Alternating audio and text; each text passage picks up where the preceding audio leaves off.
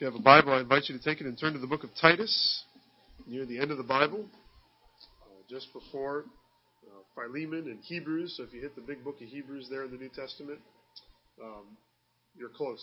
Just go back a little bit.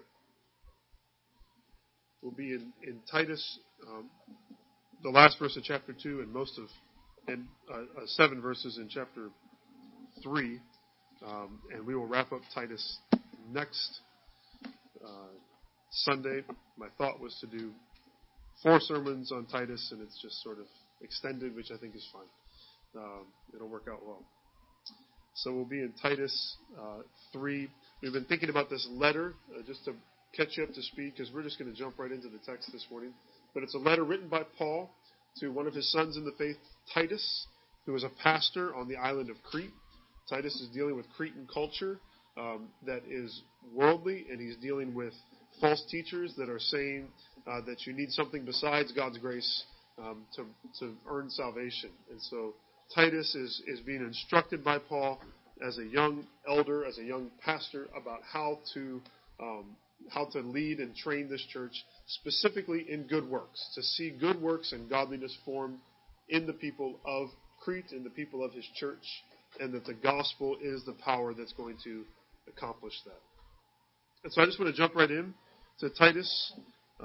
If you're at chapter 3, just jump back one verse into chapter 2, verse 15.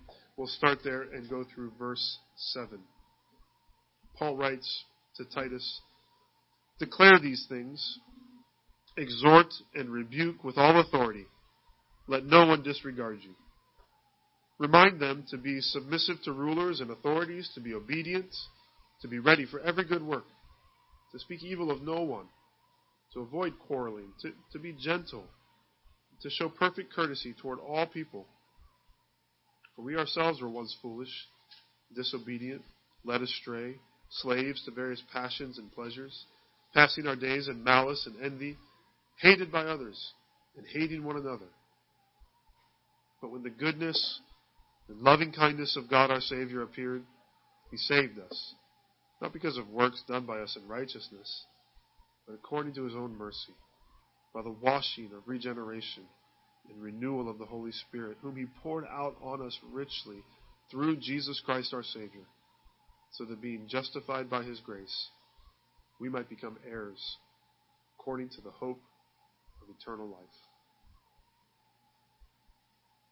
As you look at these verses, we find right at the end of chapter 2 and at verse 1 of chapter 3 that Paul is again encouraging Titus to do some instructing, to do some teaching, and he's using lots of different words for how Titus is to instruct and teach the church in Crete as he desires to see these good works and godly living formed in their life.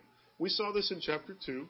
In chapter 2, as Paul addresses the whole church and is encouraging Titus for what the whole church is to do, he uses lots of different terms for how they are to teach. So you see back in chapter 2, it says in verse 1, "But as for you, teach what accords with sound doctrine." Then later on, at the end of verse 3, the older women are to teach what is good. Verse 4, they are to train the young women to love their husbands. And then later on in verse 6, likewise, urge the younger men to be self-controlled. And then show yourself in all respects to be a model of good works. So he is to teach. The older women are to teach and to train the younger women. The older men, along with Titus, are to urge the younger men to be self-controlled. Then everyone is supposed to live a life that's worthy of emulation, a life that is worth following after. Then here, again, Paul is picking up again and encouraging Titus to do some more teaching. But he uses a variety of terms. Do you see it? Declare these things. Exhort and rebuke with all authority. And then in verse 1 of chapter 3, remind them. And in the midst of all of this is that last phrase of verse 15, let no one disregard you. So Titus is to declare these things, which would probably be more formal teaching. He's to exhort and rebuke, which probably would be more one-on-one sort of conversations that he's having. And he's to remind them, the people in his church, of how they are to act and how they are to be. And all of that's to be done within a life that no one can disregard him, that he's above reproach. No one can accuse him of false living and not practicing what he preaches. He's to have a life that is above reproach. So Titus is called to do all of this. And specifically what Paul is telling Titus to do is to teach the church how to live in the world. The focus up to this point has been about the church, establishing elders within the church, how the church is to function within itself as older women, older men, young women, how they are to function as the body of Christ. But now he starts talking about, as the church, what is it going to look like for you to live in this world? What's it going to look like you when you go to work on a daily basis? How can you live in a culture that's filled with Cretans who are always liars, evil beasts, lazy gluttons? How are you going to live in that culture? How are you going to live in a culture that's filled with false teachers who are led astray into legalism? And so too for us. How are we as God's people going to live in the midst of a culture that's marked by the same self-centeredness, the same reckless pursuit of pleasure, the same consumerism, the same gluttony? How are we going to live as people of the truth? People who talk about salvation by grace alone, through faith alone, in Christ alone. How are we going to do that in a culture that wants to say that salvation is either by works or wants to say that salvation is basically everyone, except for those that are really bad? How are we going to live in this culture? Again, up to this point, he's talked about life within the church, which is what equips us and trains us and sustains us and encourages us to live in a world that can be hostile to what we believe and how we are called to live. But now he's going to give us instruction about how to live as God's people in the world that we are called to live in. As in chapter 2, he's going to begin with a list. He's going to give us a picture of how we as God's people are called to live in this world. Then in verse 3, he's going to move to a reminder of who we once were. And then in verses 4 through 7, he's going to talk about what Christ has done and how he has changed us. Which those things serve as a motivation for us to be able to live the way he's called us to. So these 7 verses, they're going to teach us this. This is our big idea for the morning. Remembering who we once were and how we were changed will transform how we live in the world. That's a big sentence. Remembering who we once were and how we were changed will transform how we live in the world. So remembering who we once were, that's going to be verse 3. Remembering who we once were apart from Christ. And also, secondly, remembering how we were changed, what God has done for us through Christ, through the Holy Spirit, will transform how we live in the world, which is verses 1 and 2. Remembering who we once were, how we were changed, will transform how we live in this world. Remembering, that's a key word. One of our great problems is that we forget. We just forget. The role of the elders, I think, is to teach and to instruct, and it's, but oftentimes it's just to remind us of things that we forget.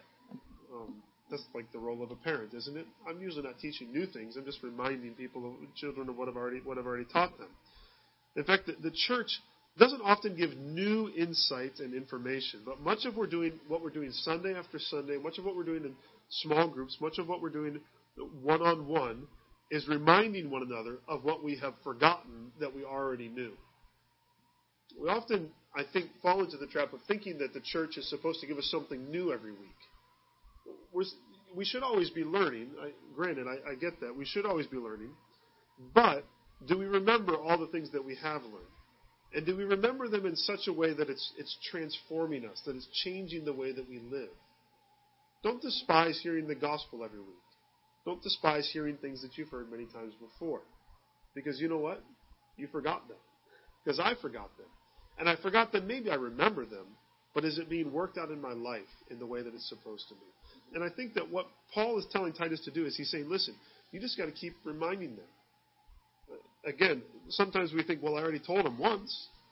Well, we got to keep reminding ourselves over and over again because I forget and you forget. And the new year is a good time to reflect. It's a good time to remember the past. And so here at the beginning of the year, I want, through God's Word, to remind you of who you once were. I want to remind you of what God has miraculously done in your life through salvation. And then I want to encourage you as we move into a new year about how that should be continuing to transform the way that you live in this world. So Paul begins here in verses 1 to 2 by describing how Christians are called to live in the world. So we'll call this first section transformed lives in a hostile world. That's verses 1 and 2. Transformed lives in a hostile world. He begins right away, remind them to be submissive to rulers and authorities, to be obedient.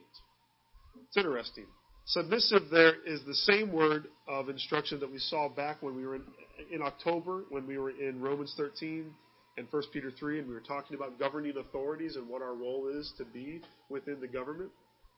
And as Paul considers how we're supposed to live in the culture in which we are, he begins by saying that we should recognize that there are structures of authority that exist in society, that all authority is ultimately from God, and so therefore obeying the authorities that are over us, when we do that, we are obeying God. When we submit to the governing authorities, when we submit to any and every authority in our lives, we are submitting to God. We are honoring Him. We are obeying Him. Now, I'm not going to get into the nuances of what that looks like when we choose to submit, if there's times that we need to not submit, because we talked about that, and we answered every question that you could ever have about that back in October, right? No. But I think it is interesting to note that this is not something that Paul just did in Romans 13, just did in 1 Peter 3. Here it is again. He's talking, listen, be submissive to rulers and authorities. That's part of how we live in the world. This idea of submission, though, it's also found back in chapter 2, verse 5. The older women were to teach the younger women about submission to their husbands. But you also see it in chapter 2, verse 9. Look there at verses 9 and 10. We skipped over this last time.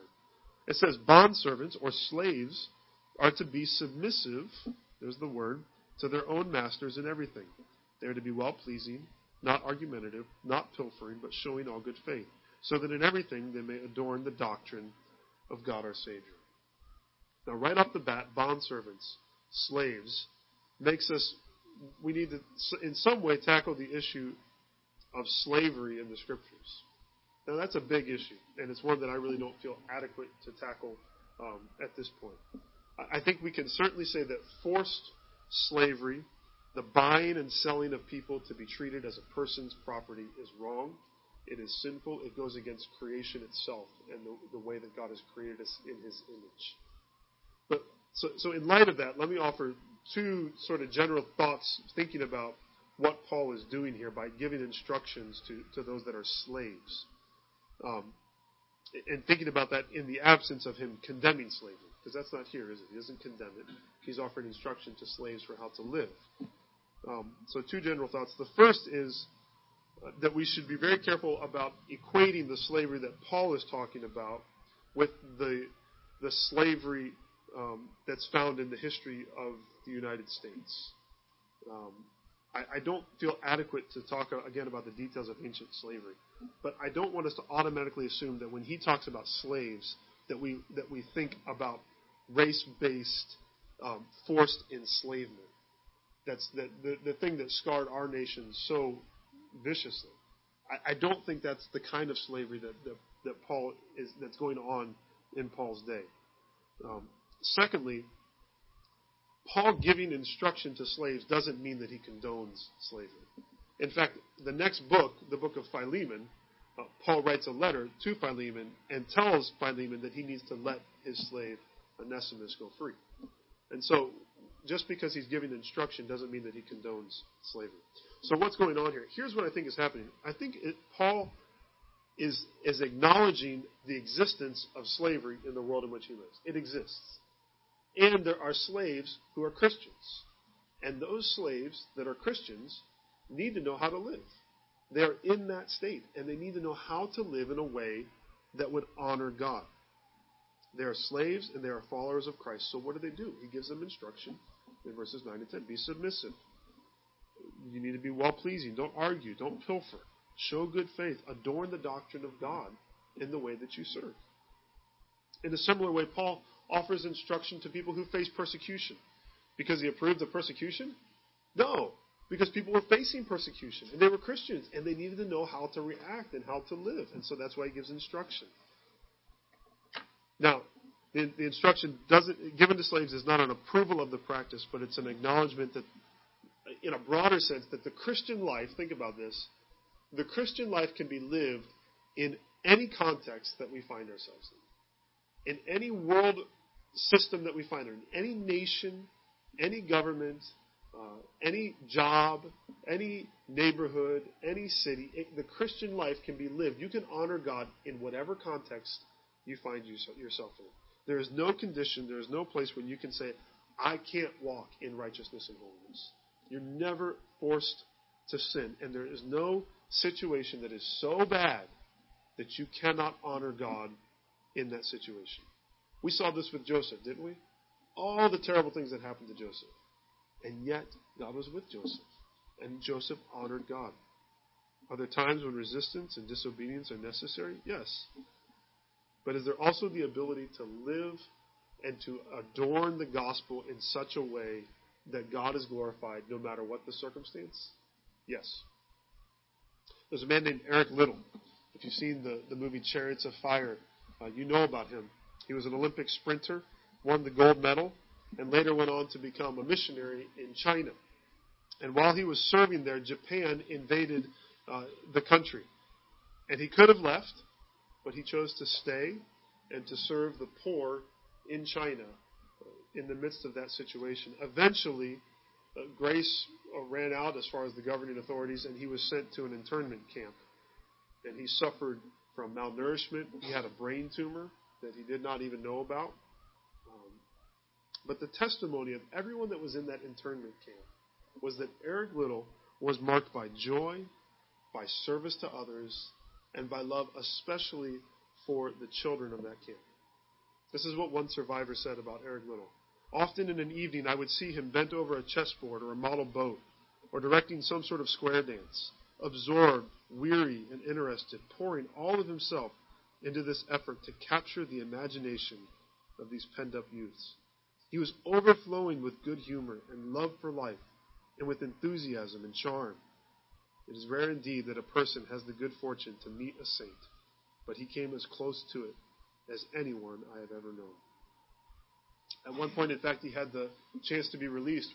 Winston Churchill had organized a prisoner exchange, and he gave up his spot to a woman who was pregnant, thereby saving her life and her unborn child's life. And he would die in that internment camp a few months before it was liberated. And yet, in the midst of that situation where we would say, how can you honor God in that situation? He never gave up his integrity. He never gave up his witness for Christ, no matter what the situation was like. Was the internment camp evil and wrong? 100%, yes.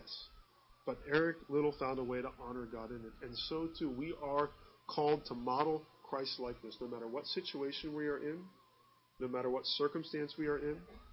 We are called to honor God, and we can do that by being submissive, by being obedient. You notice next that we are to be ready for every good work. Ready for every good work. Reminds me of 1 Peter 3:15, where we're told to be ready to give an answer to anyone who asks for the reason for the hope that is within us. But we're also to be ready for any good work that presents itself to us. And I think if we're ready for every good work that presents itself to us, a lot more people are going to be asking about the reason for the hope that is within us. As I think about this readiness for good works, the image that comes to my mind is of a deer. I don't know if you've ever seen a deer in the forest. Its ears are always up, always listening. Its eyes are always alert, looking for danger. They will pause and just kind of perk up, and you can see a deer looking around, smelling, looking, listening, always alert. And we should be the same way. Not in fear, but in love. We should always be walking through life like with hypersensitive to opportunities to do good. Opportunities to show love to others. Opportunities to bless. Our senses should always be seeking to bless others and to love others and to serve others. We should be ready for every good work. Notice next that our eyes and our ears are to be open, but our mouth is to be shut. Not with regard to speaking about the gospel, but with regard to speaking evil, to speak evil of no one. We don't gossip. We don't slander. We don't demean people. We don't belittle other people. We're not the kind of people that tell jokes at the expense of another person. We don't disparage other races or ethnicities. We don't speak evil. We don't speak evil of who? It says we speak evil of no one. Absolutely no one. We don't speak evil of anyone. In doing that, we also avoid quarreling, it says. Avoid quarreling is to be peaceable. We don't pick fights. We try to avoid fights. We're not trying to fight with others. Instead, we are gentle. That word there, gentle, here's a definition. Not insisting on every right or letter of law or custom. Yielding, gentle, kind, courteous, tolerant. We're courteous. That's another word that's used there. It's the quality of not being overly impressed by a sense of one's self-importance. We don't think that we're better than everyone else. We're not short-tempered with other people because we think we're better than them. We don't get mad at the people that come in front of us in the line at the grocery store, even though that drives you crazy. But we're just courteous. We don't get mad at the waitress who's looking at her phone more than she's looking at her table. But we're courteous. We're gentle. When you're at work and your patients are demanding, and they start wearing on your patience, you can be gentle and you can be courteous, even in that circumstance. When you're at work and your coworkers are lazy, or maybe they just don't pick up on things quickly, you're courteous, you're gentle, you're slow to anger. Our lives have the ring of true humility to them. This is a definition I've just been thinking about lately. C.S. Lewis says this is what true humility is. True humility is not thinking less of ourselves, but thinking of ourselves less. Isn't that great? True humility is not thinking less of ourselves. It's thinking of ourselves less. I feel like that summarizes so much of this. It's thinking of ourselves less and seeking to glorify God more. So these are the description. Submissive, obedient, ready for every good work, speaking evil of no one, peaceable, gentle, courteous. That's how we're supposed to be. That's how we live in this world. Now, what would worldly wisdom tell us if I tell you, this is how we live in the world? They say, you're going to get run over. I mean, you are going to get plowed into the dirt. Nice guys finish last. Greed is good. All these different things. Why would Paul call us to live like this in the dog-eat-dog world that we live in? How are we going to survive? How's that going to work? Why? Well, we do it because we've been totally transformed. We are completely new people. We're totally new creations, new eyes that we look at the world with. Transformation assumes that we were something different. You don't transform into the same thing. You transform from something that you once were. And so Paul's going to talk about who we once were. So we've talked about how we are to live in this world. We talked about transformed lives in a hostile world.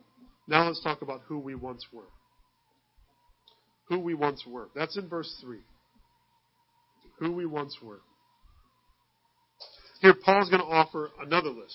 And this is a list of how all of us, apart from God's transforming grace, live or used to live. And what's he begin with? He says, we were foolish. We were foolish. This is probably specifically about spiritual things. We were like the man in Proverbs. What does the fool say in his heart? There's no God. That's what we were like. That's who we used to be. We were like the false teachers in Crete who assumed that they knew the way of God, but they were really foolish. It says, too, that we were disobedient. We were just told to be obedient. But before, we were disobedient, not only to God, but to every authority. We rebelled against everyone. That's our natural inclination, isn't it? Don't tell me what to do. If you tell me what to do, I'm going to do the opposite of what you tell me to do. That's our natural heart. That's our desire, apart from the transforming grace of God. The next word there says we were led astray. It's the picture of someone wandering around aimlessly. Think about a time that you were lost. Maybe driving, maybe walking in a city or in the woods maybe. I remember when I went to school in Chicago trying to figure out, I didn't know where north or south was. I didn't know Wells Street from Chicago Avenue. And I would wander around and everyone knew that I didn't know where I was. It was blatantly obvious. That's how we live in this life apart from God. We just wander around. We're led astray. If we're looking for God, Paul says in Acts 17 that we are groping in the darkness. If we're looking to find Him, this is how we're looking. We're all over the place. We're wandering aimlessly. We're led by our fickle desires. We are led by the ever-changing standards of the world. And we are even led by Satan, who is a liar and a deceiver from the very beginning. We were led astray. We were slaves to passions and pleasures. We thought that we were free, but in fact, we just did everything that our stomach told us. We did everything our sex drive told us. We did everything our eyes told us. We did everything our greed told us to do. The world fed us. They told us what we wanted, and we did exactly what they said, and we became enslaved to our passions and our desires. All of our days were marked by frustration. It says by malice and by anger towards those who got in our way, and envy by people who got what we wanted that we didn't have. And all of these competing desires in this world meant that everyone hated us, and we hated everyone else too. That's who we were. That's who everyone is apart from Christ.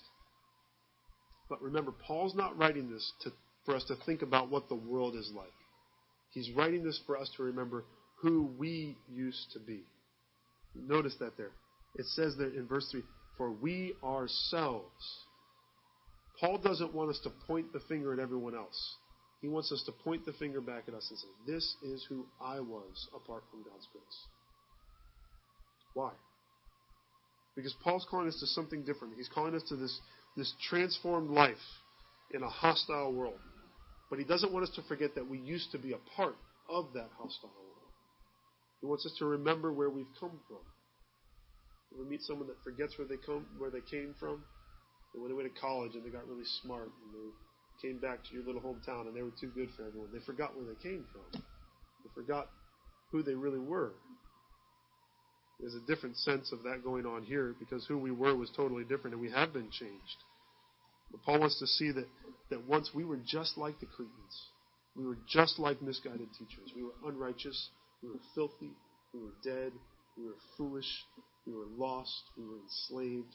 We were hated. And we were hateful people. Why? Why would Paul want us to think about that? I think a big part is that it gives us compassion.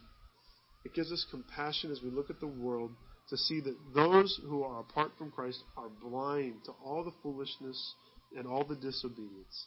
They are unaware of the fact that they are led astray and enslaved. They are oblivious to how hate-filled and hateful their lives are. We don't want to join them, but we also don't want to point our finger at them because that's who we were. We want to shine as lights. We want them to know Christ. And knowing who we were, we don't approach the world with arrogance, but with compassion because that's who we were. And how were we changed? How were you changed? Because we're not just called to remember who we were, but third, we're called to remember how we were changed. How we were changed. That's what starts in verses 4 through 7. Because it's not just that we have been changed, but it's how we have been changed. What changed us from being people like those in verse 3 into people who want to live the life described in verses 1 and 2? That's what verses 4 through 7 tell us. And you know what they're very clear on? It was nothing that you or I did. It was nothing in us. Verse 5 is even very specific. It says, He saved us not because of works done by us in righteousness. If you think that you're saved because of works that you do, I don't know how you can read that verse and not say, well, he's saying you're not saved by works done in righteousness. For all of Paul's talk about holiness and right living and good works, he is crystal clear that works are the fruit of salvation. They are not the root of salvation.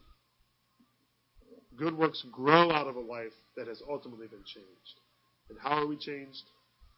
Not by any work that we've done, but by a miracle from outside of us. Nothing inside of us changed us, but God came from outside and transformed us. It's the miracle of the goodness and the loving kindness of God working through the power of the Spirit and the work of Christ. Who changed us? God did. And what I love about this is it breaks it down.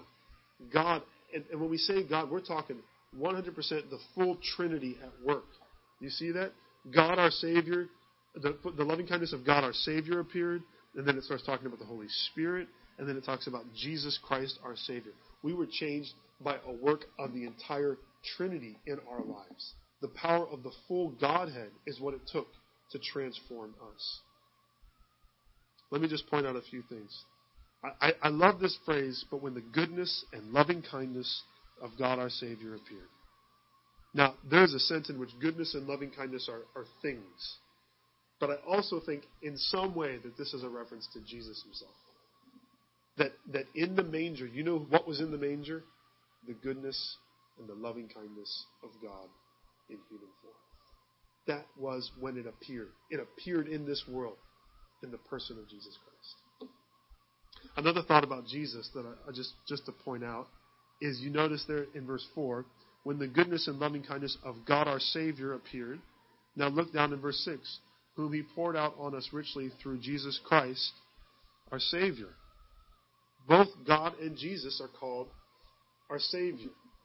I don't know how, in my mind, and maybe I'm totally messed up, but to me, what that's doing is saying that God is our Savior, Jesus is our Savior, they're equally our Savior, therefore they are equal, therefore Jesus is God. I think that's crystal clear that that's what Paul is trying to communicate, the deity of Jesus. Now let me say some things about salvation. So we're talking about how we were saved. I'll say, let me count them. 1, 2, 3, 4, 5, 6, 7 things about salvation, okay? These will be kind of rapid fire. Salvation is a supernatural work of the Trinity. It's a supernatural, miraculous work of the Trinity. It's so simple there. When the goodness and loving kindness of God our Savior appeared, what happened? He saved us. Who did it? He did. Beginning to end, salvation is a work of God. Salvation is the supernatural work of the Trinity. Second thing about salvation, salvation is because of mercy, not good works. Salvation is because of mercy, not good works. He saved us, verse 5. Why? Not because of works done by us in righteousness. But why? But according to his own mercy. Mercy is unmerited favor. You don't merit mercy. You can't earn mercy. If you earn it, it's no longer mercy. It can't be mercy. Salvation is because of mercy, not good works. Third, salvation is being washed and made new. Salvation is being washed and made new. By the washing of regeneration and renewal of the Holy Spirit. He saved us according to his mercy. How? By the washing of regeneration and renewal of the Holy Spirit. The words that are used there, it's words that you would use if you're taking a bath. We were bathed in the Holy Spirit. And then it talks about being poured out, which reminds me of a shower. So we got a shower too, right? Poured out. God's Spirit is poured out on us. Washed and made new by the Spirit. All of that language is found in Acts chapter 2 when the Spirit first comes. It's found in Acts chapter 10 when the Spirit comes on people. This is the coming, the baptizing in the Spirit, and it's a washing, it's a purifying, it's a being made new by the Spirit. Rebirth. Salvation is being washed and made new. Salvation, fourth, is accomplished in the life of Jesus. Salvation is accomplished in the life of Jesus. You see that? It says, whom he poured out on us richly through Jesus Christ our Savior. How are we saved? Because the Father sent the Son to be the Savior of the world. God is the Savior. It's his loving kindness that does what? That sends the Son so that the Son can be born and live and die and rise again to become our Savior. Salvation is accomplished in the life of Jesus. Fifth, salvation results in justification. Salvation results in justification, whom he poured out on us richly through Jesus Christ our Savior, so that being justified by grace, made right. God requires us to be perfect, but we are not. And so God requires us, our sins to be paid for. And the penalty for sin is eternal death. And so Jesus comes and he lives the life that we could not. He gives us his righteousness that God requires. And then he dies in our place. He couldn't die for any of his own sin because there was none to die for. So he dies for our sin. And he makes us right. He gives us his righteousness. He pays the penalty for our sin so that we can stand before God justified, made right before him by faith. Salvation results in justification. 6, salvation results in adoption. Salvation results in adoption, so that being justified by his grace, we might become heirs. Children of God. One of the greatest miracles of salvation. I've said it often. J.I. Packer says that you can understand how much a person understands about salvation by how much they make of the fact that God is their Father. I love that. We are adopted by God. He doesn't just save us. He doesn't just make us legally right before Him. He brings us into His family and makes us His own. And then seventh, salvation gives us hope. Salvation gives us hope so that being justified by His grace, we might become heirs according to the hope of eternal life. Salvation lets us look into the future and know that God will come again and give us eternal life. I love the past and the present and the future that's going on in here. It's the past, eternity past, where God is planning out salvation, and then it comes into sort of the present where Jesus appears and saves us, and then it looks to the future of the hope that we have of His coming. And if we would remember this, if we would remember who we once were, and if we would remember how we have been changed, then that will transform how we live in this world. Remember who we were, remember how we have been changed, and that will transform us into the people that God wants us to be. Who were we? Well, we said we were foolish, disobedient, led astray, slaves to our passions. We were nasty people. Malice and envy marked us. Everyone hated us, and we hated them too, so it didn't matter. That's who we were. That's how we lived. And how were we changed? We were changed by the supernatural work of God through the power of the Trinity. By mercy, not by good works, so that we cannot boast before God. And what did God do in that?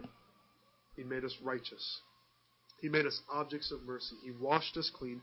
He renewed us in our mind and our heart. He set us free. He made us heirs. He gave us hope. He loved us, and He made us loving rather than hateful. And all of that happened through the working of the entire Godhead coming to us in mercy and grace. And now we're transformed.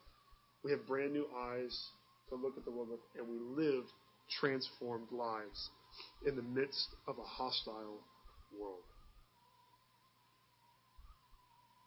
That's who we were. It's how we were changed. And now we're called to live this transformed life in a world that wants to fight against us.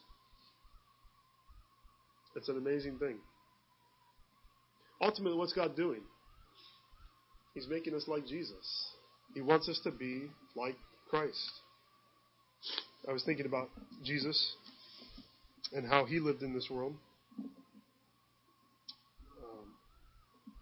All around Him, the people who thought that He was the Messiah thought that what He needed to do was fight the Romans, to fight the establishment, and to set up His kingdom through physical strength. But what was His law? His law was love. His gospel was peace. His kingdom was built on humble service, not on physical strength. He sought out every good work. He didn't speak evil of anyone, even those who crucified Him. He was peaceable. He was gentle. He was courteous. He was humble. He was submissive and obedient to the Father to the point of death. And in that life and death, He not only models how we live as His children, but He accomplishes the salvation that makes it possible for us to live transformed lives. The goodness, the loving kindness, and the mercy of God appear in the world in the person of Jesus Christ. And it's the person of Jesus Christ whose body was broken and His blood was shed. It's His sacrifice that washes and renews us and gives us hope. And it comes to us not by works, and it doesn't come to us through this. It comes to us through faith. Well, if it doesn't come to us through this, then why do we do this? What did Jesus tell us to do? Remember. Remember. Why do we do this? Because we forget. And if we would just remember who we were apart from God's grace, and we would take the bread and the cup and remember how He saved us, not by good works, not by anything in us, but by the appearance of His love and His mercy and His kindness in Christ. If we would remember that, it will transform us. There's power in this meal. Not because the cup is actually Jesus' blood. Not because the bread is actually his body. But because of what it means. And because of what we remember. How are we changed? By the renewing of our mind. What a gift that God has given us something that we can put in our mouth to remember what he's done. Something that we can take up in our hands and remember all that he's done for us.